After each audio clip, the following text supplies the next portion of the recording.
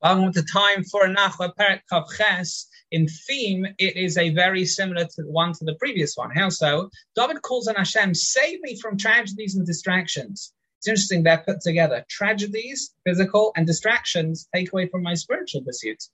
He wishes to devote his time to serving Hashem, gaining atonement for any sins, and spiritually and achieving closeness to Hashem, as the Radak says in the opening of the Perek.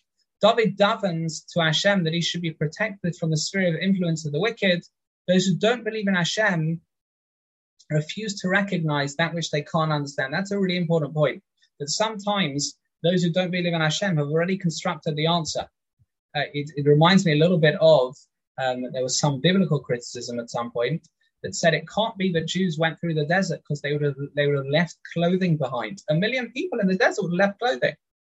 What's the problem with that? Well, it says, the Psukim say their clothes grew with them. It was a miracle. And they argued back, but we're scientists. In other words, we can't admit that there would have been a miracle. That's not part of our scientific theory.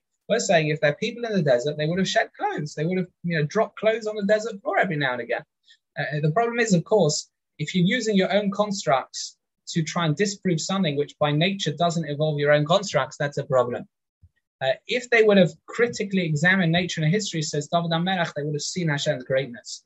Indeed, Hashem listened and removed any need for David to get out to war in the future, says the Radak. That is physical salvation because of spiritual yearning.